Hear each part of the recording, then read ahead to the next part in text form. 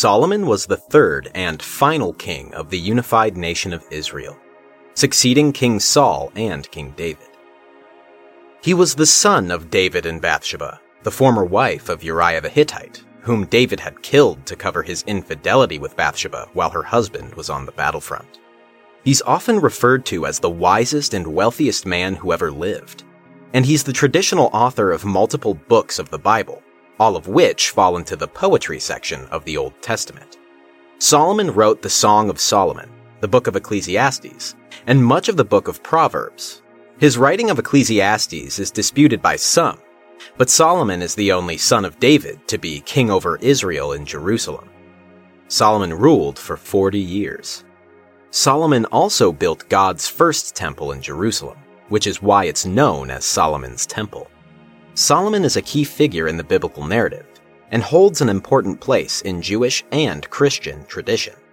When Solomon rose to the throne, he sought after God, and God gave him an opportunity to request for whatever he desired.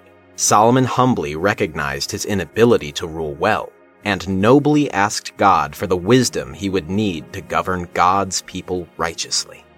As a result, God basically gave him the jackpot of divine gifts.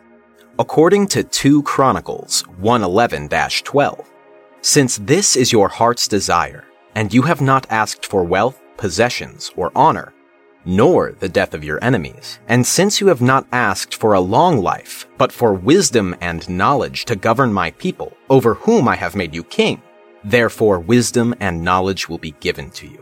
And I will also give you wealth, possessions, and honor, such as no king who was before you ever had, and none after you will have." God gave him wisdom and also wealth. In fact, King Solomon was greater in riches and wisdom than all the other kings of the earth. 1 Kings 10:23.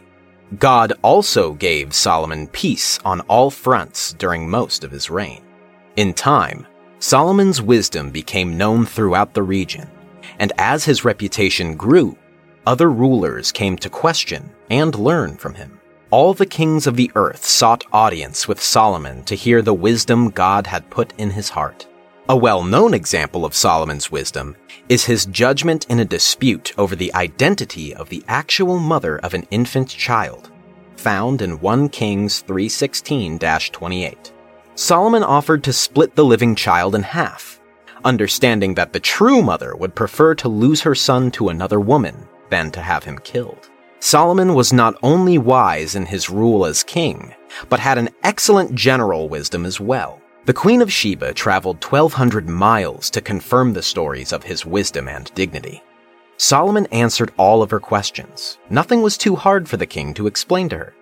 When the Queen of Sheba saw all the wisdom of Solomon, and the palace he had built, the food on his table, the seating of his officials, the attending servants in their robes, his cupbearers, and the burnt offerings he made at the temple of the Lord, she was overwhelmed.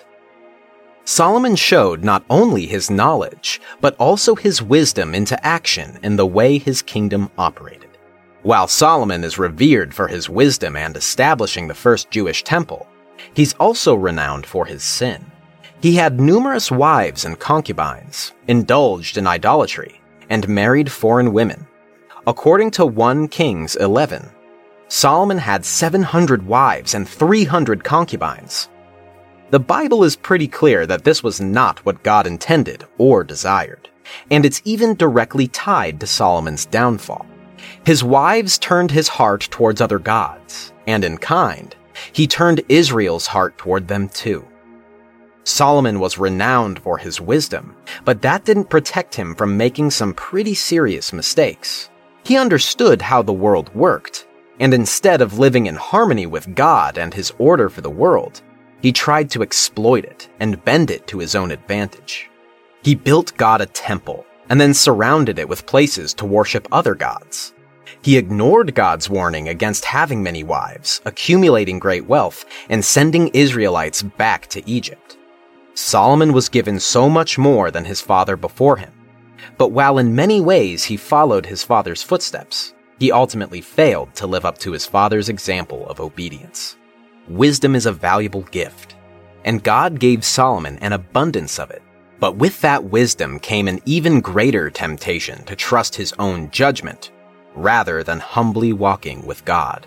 Which makes it more remarkable that Solomon said, "Trust in the Lord with all your heart, and lean not on your own understanding. In all ways submit to him, and he will make your paths straight." Proverbs 3:5-6. Solomon probably learned that lesson the hard way.